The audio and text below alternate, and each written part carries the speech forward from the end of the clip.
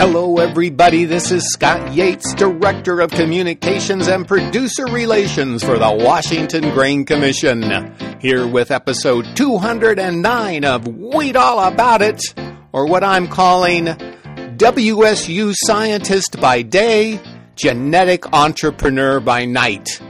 Kulvinder, Gill, Straddles two worlds.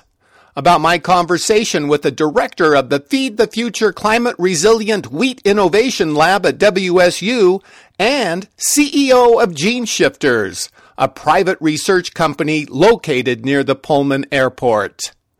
Some might remember Gill as the original holder of the Washington Grain Commission established Vogel Endowed Chair in Wheat Breeding and Genetics from 2002 to 2014. He's also responsible for releasing Mila and Curiosity, a couple of 2-gene Clearfield wheat varieties that have performed well in the intermediate and drier areas of eastern Washington. A native of India who received his Ph.D. in 1990 at Kansas State University, Gill came to WSU after a stint at Kansas and the University of Nebraska. I've liked Gill since the first interview I did with him as a reporter for the Capitol Press in the early 2000s, and my affection has never wavered. His goal when initially hired at Washington State was never to breed wheat. He only released Curiosity and Mila because he was asked and had the technical ability to get the 2-gene Clearfield varieties out quickly. His goals have always been closer to basic research. That is, figuring out the genetic tools others could use to make varietal progress. In 2013, he and a consortium of other universities and agencies were awarded a $16 million USAID grant to work on developing heat-tolerant wheat varieties. Along the way, he uncovered what he refers to as a gene traffic cop that allows for single genes to be transferred without using genetic engineering. With his Gene Shifters work, his mission is to address food production constraints to improve crop yield while increasing farm profitability naturally and sustainably. Among other things, the company is involved with using a new mechanism to induce dwarfing in wheat. As most farmers know, USDA wheat breeder Orville Vogel used a dwarf wheat discovered in Japan after World War II to create semi-dwarf varieties which transformed yield expectations when the variety Gaines was released in 1960. Gill believes that semi-dwarf wheat was an incredible breakthrough, but nonetheless one that created a ceiling beyond which yield could not exceed. For years, his goal has been to develop another technique for dwarfing wheat without this drag on yield by using hormone pathways, and he believes he has done it. I'm not the only one who thinks Gill has the right stuff. Dana Herron, a former 12-year member of the Washington Grain Commission and a well-known seedsman throughout the region, thought so much of Gill's abilities that he provided him with seed money to start his business, Gene Shifters.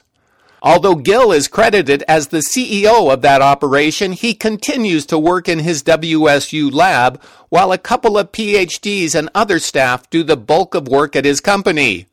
Not only that, the company is a family affair, with his wife, 2 older daughters, even his younger children pitching in without pay. What can I say? Wow! Together they're quite the effective bunch. But it's not just me who thinks Gill's family is formidable, which is why I'm starting off this podcast with a brief interview with Herron, who retired not long ago from the company he helped establish, Tri-State Seeds.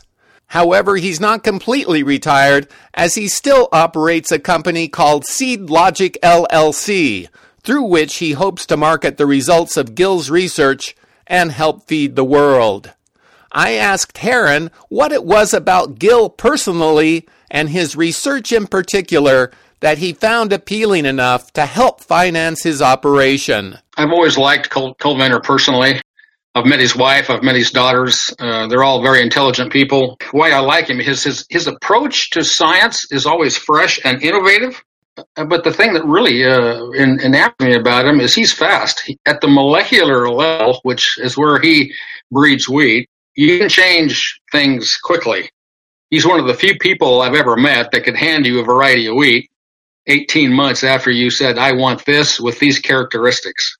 It's not like Amazon where you just go find what you want, but he's got the skill set and the speed breeding techniques to change things quickly, whether it's addressing an issue in the Pacific Northwest or in Africa, or just solving a scientific issue like researching drought stress. He has always impressed me. I've traveled to every major wheat breeding company in the world, or country in the world: Slovakia, Germany, Italy, all the guys that have top-notch programs, and he's got to be one of the 5 best I've ever met in the world. What do you perceive as the advantages of research conducted outside the university? The university does research for one set of reasons, and private companies do research for other reasons. The university is saddled, of course, by some bureaucracy, but the entire mindset of a university science is to do research for the sake of research. Yes, they're solving problems. They're somewhat constrained by fiscal constraints. I've looked at a university employee's handbook. It makes me sick. So outside the university setting, you can do things so much quicker and faster, and you can deliver products to the marketplace much faster than any university project, well, barring a few. A university scientist's mind is not, for a large degree, on the issue of commercialization, getting it to the marketplace, and private sector companies do that very well. One of the issues I have with WSU, and I love the college. My family has 10 degrees from my daughters and my wife and I from that school, and I had a marvelous experience there, and I met some amazing people. The problem is they don't know how to commercialize seed like the private sector does. Anyway, you asked me a question about what private companies do. They go to market fast. Now, Dana, you call yourself a capitalist, but much of the work that Gill is pursuing is actually aimed at feeding hungry people around the world. Doesn't that make you a philanthropist? That's a good question.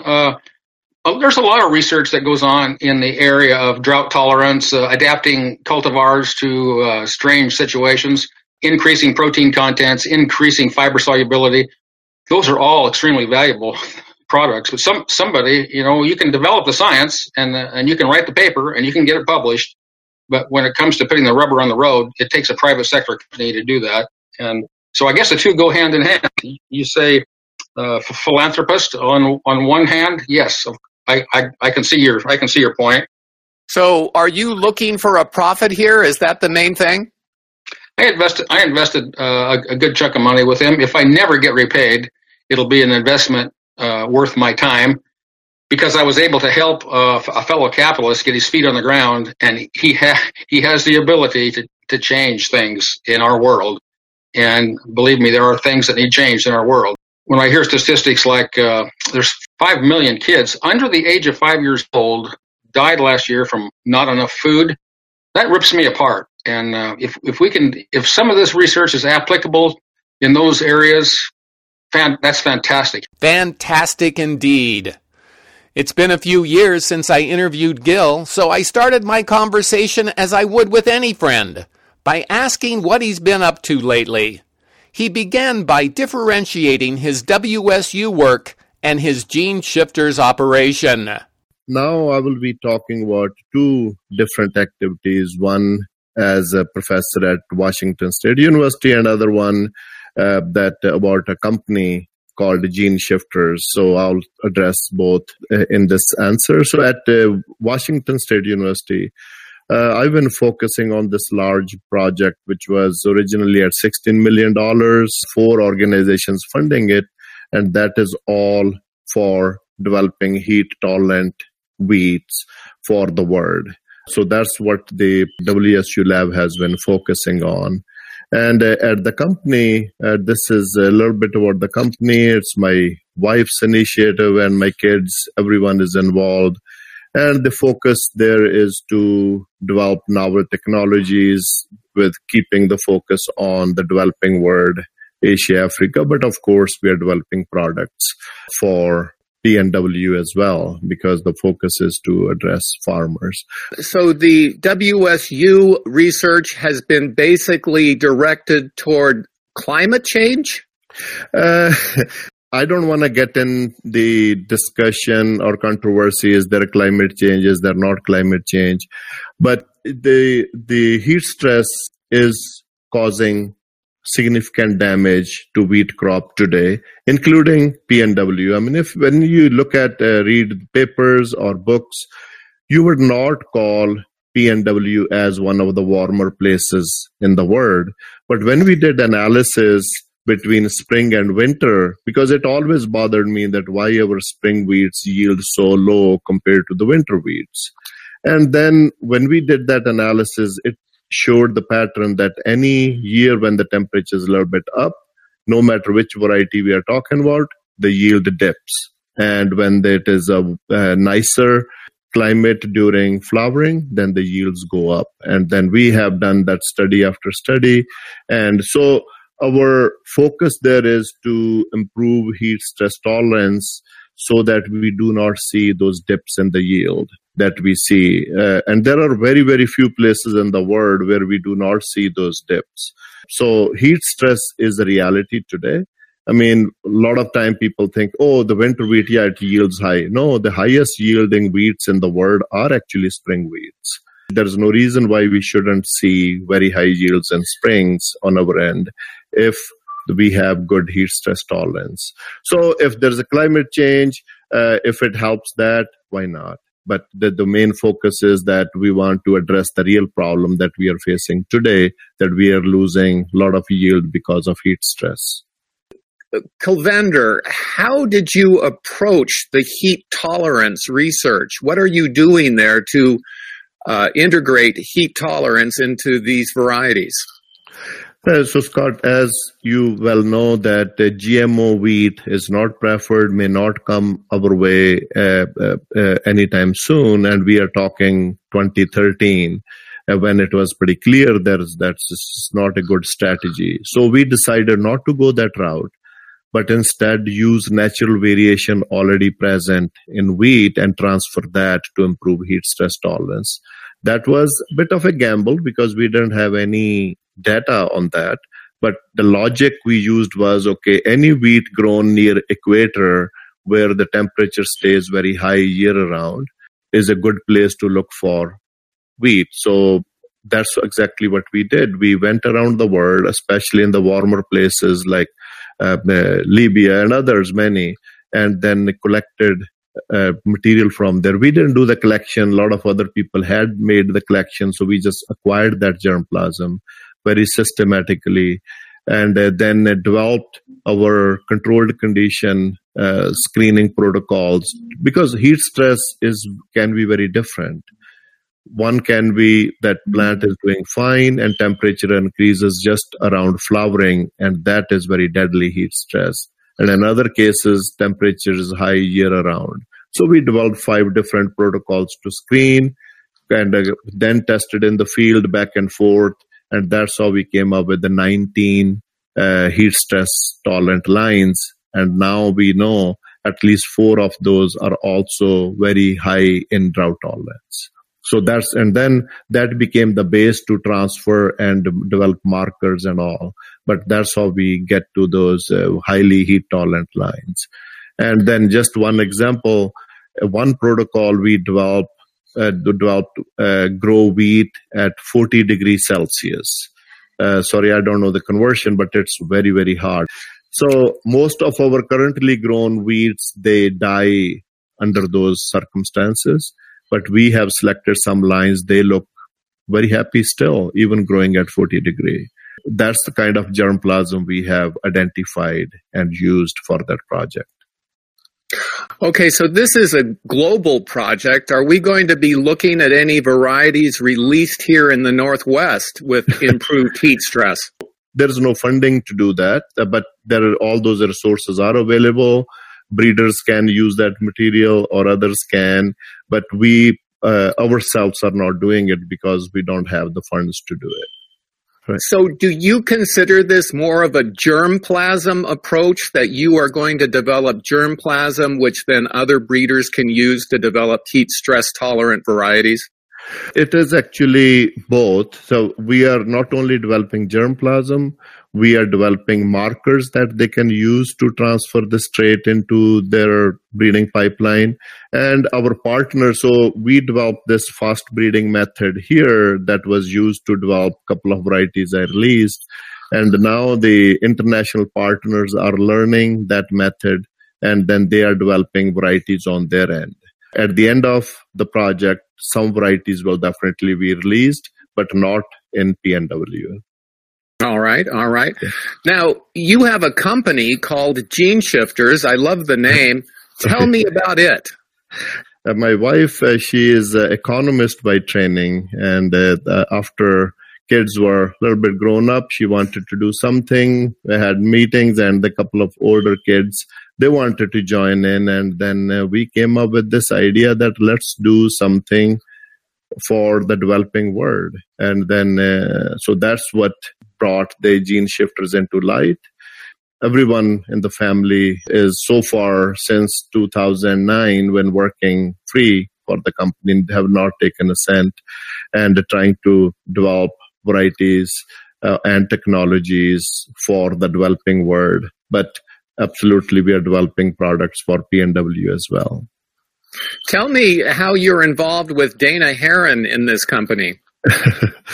Dana, I realize you are interviewing him because, there's always confidentiality. Dana is a great sporter, but he did more than just provide finances for the company. Can't say enough about what Dana did to help us get started. But I would probably let him tell you that more, because I don't want to breach the confidentiality between us. So it is up to him.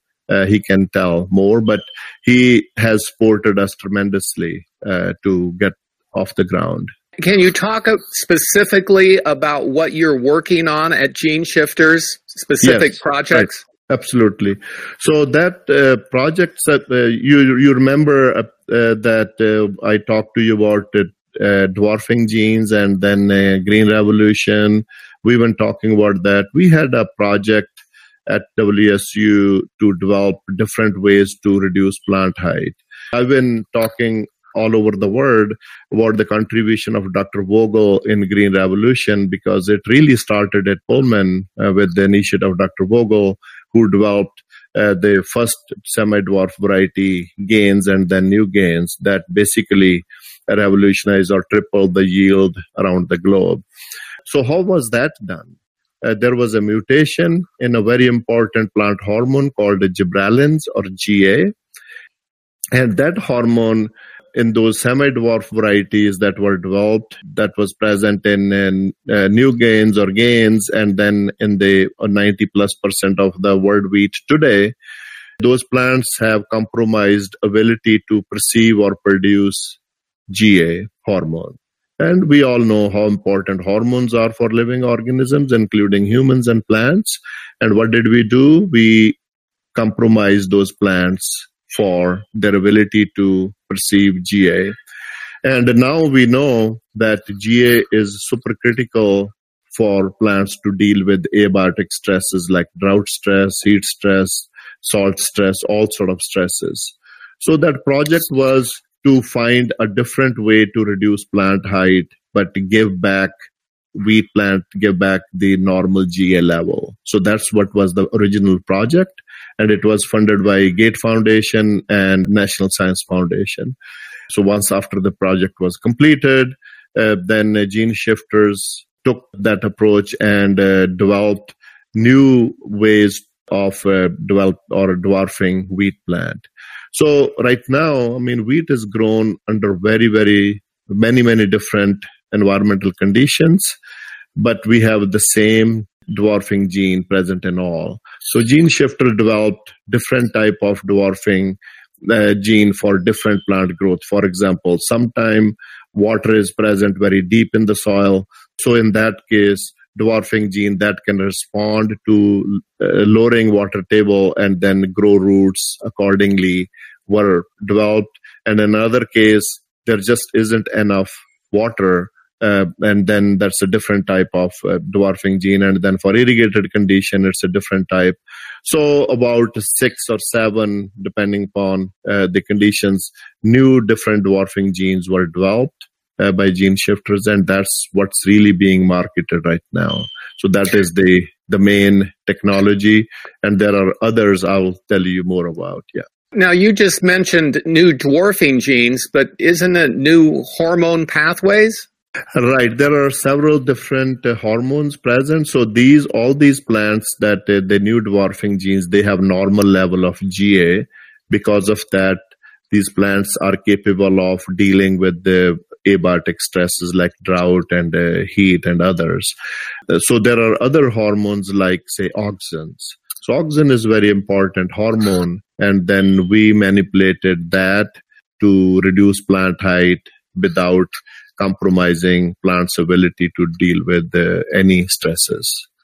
Have you gotten any results in terms of looking at the yield potential of this new approach? Yes, absolutely. And then not only that, it is at the stage it is being mobilized into different wheat backgrounds worldwide. National Science Foundation is very happy with, they are calling our project success. So yeah, all that has been shown. You mentioned that gene shifters is particularly targeting the developing world. Are we going to see any varieties in the Northwest with this new technology? Absolutely. We are developing one for PNW. We are developing for Midwest. So it will be, our goal is to replace or get rid of these old dwarfing genes and replace with the new ones worldwide. We are constantly making more partnerships and looking for more funding so that we can do it quickly. So absolutely, there will be varieties for PNW carrying this new technology. Have you been looking at the quality of the resultant wheat through this approach? Absolutely. Yeah, that's the first thing we look at. And then the quality is, those two traits are not linked, so there should be no issue with the quality. But all the tests we have done, that's not an issue at all. Yeah. Okay, Kulvinder, research is not inexpensive. How is your research at Gene Shifter funded? We have several partnerships. So as I said earlier, it is not the amount of money, it is who really helps you in the beginning, right? And Dana was tremendous help in more than one way, including providing funding. But now we have several partnerships. Gene Shifter is a different company in a way.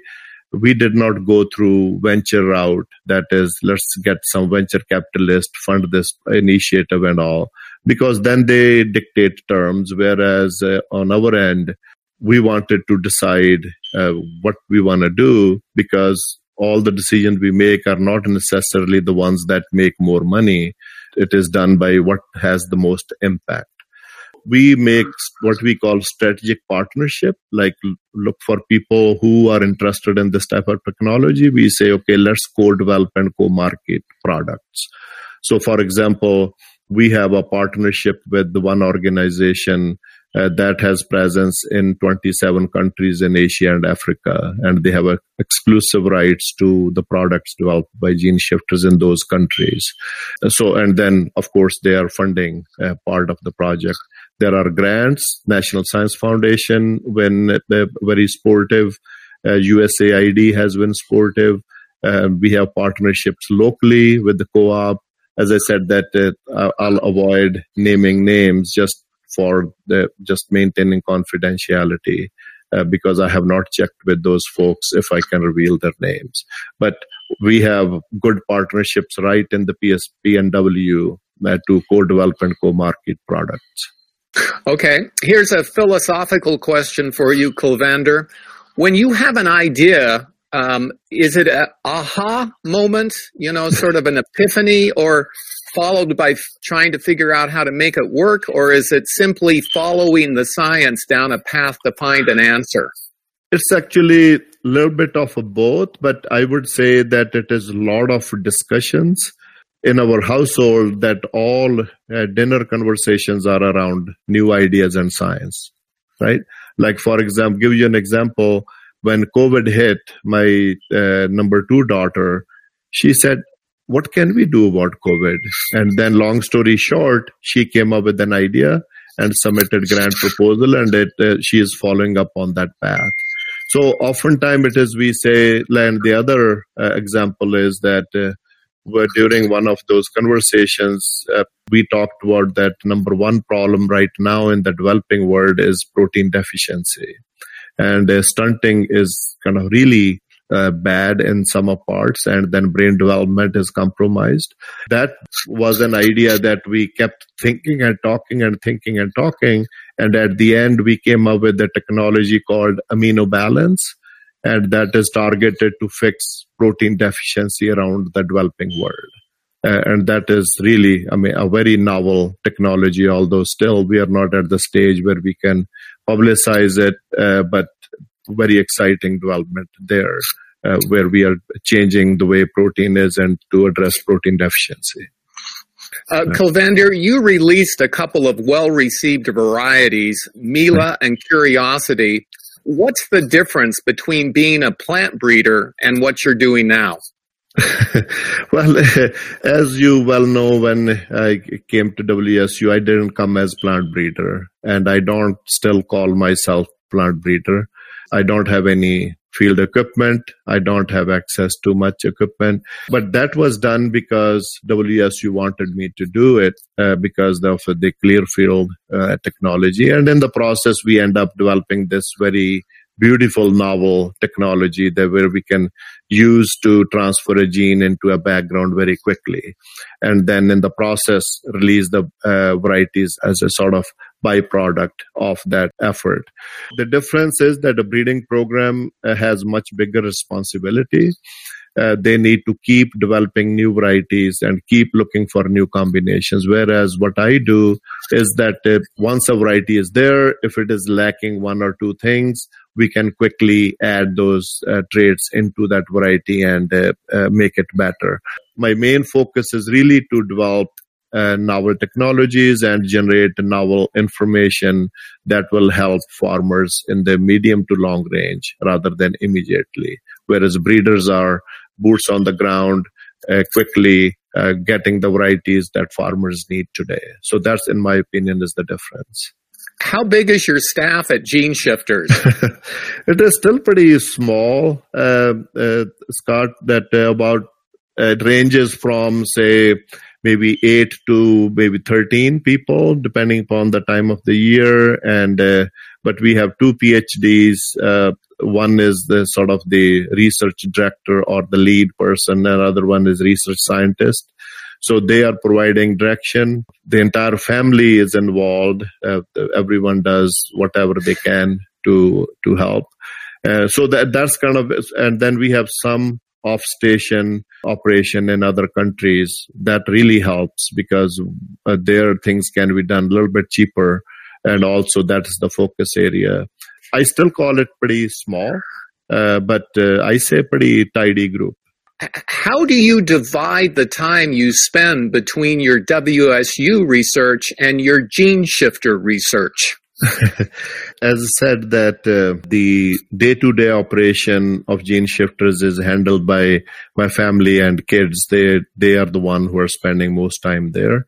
My role is to do whatever I'm told or whatever I can help. Especially my job is more of an advisory role that I help with the research ideas, sometimes even with their proposals. I do whatever is needed to be done there, but I do it on my own time. So 8 to 5, that is WSU time, but there's plenty other time, and I don't do anything other than work and maybe a little bit exercise. So there's plenty time for me to help. It's said there are 2 kinds of people, those who work to live and those who live to work. To me, it sounds as if Gill is combining both of those approaches. By the way, that 40 degrees centigrade Gill referred to, that's 104 degrees Fahrenheit.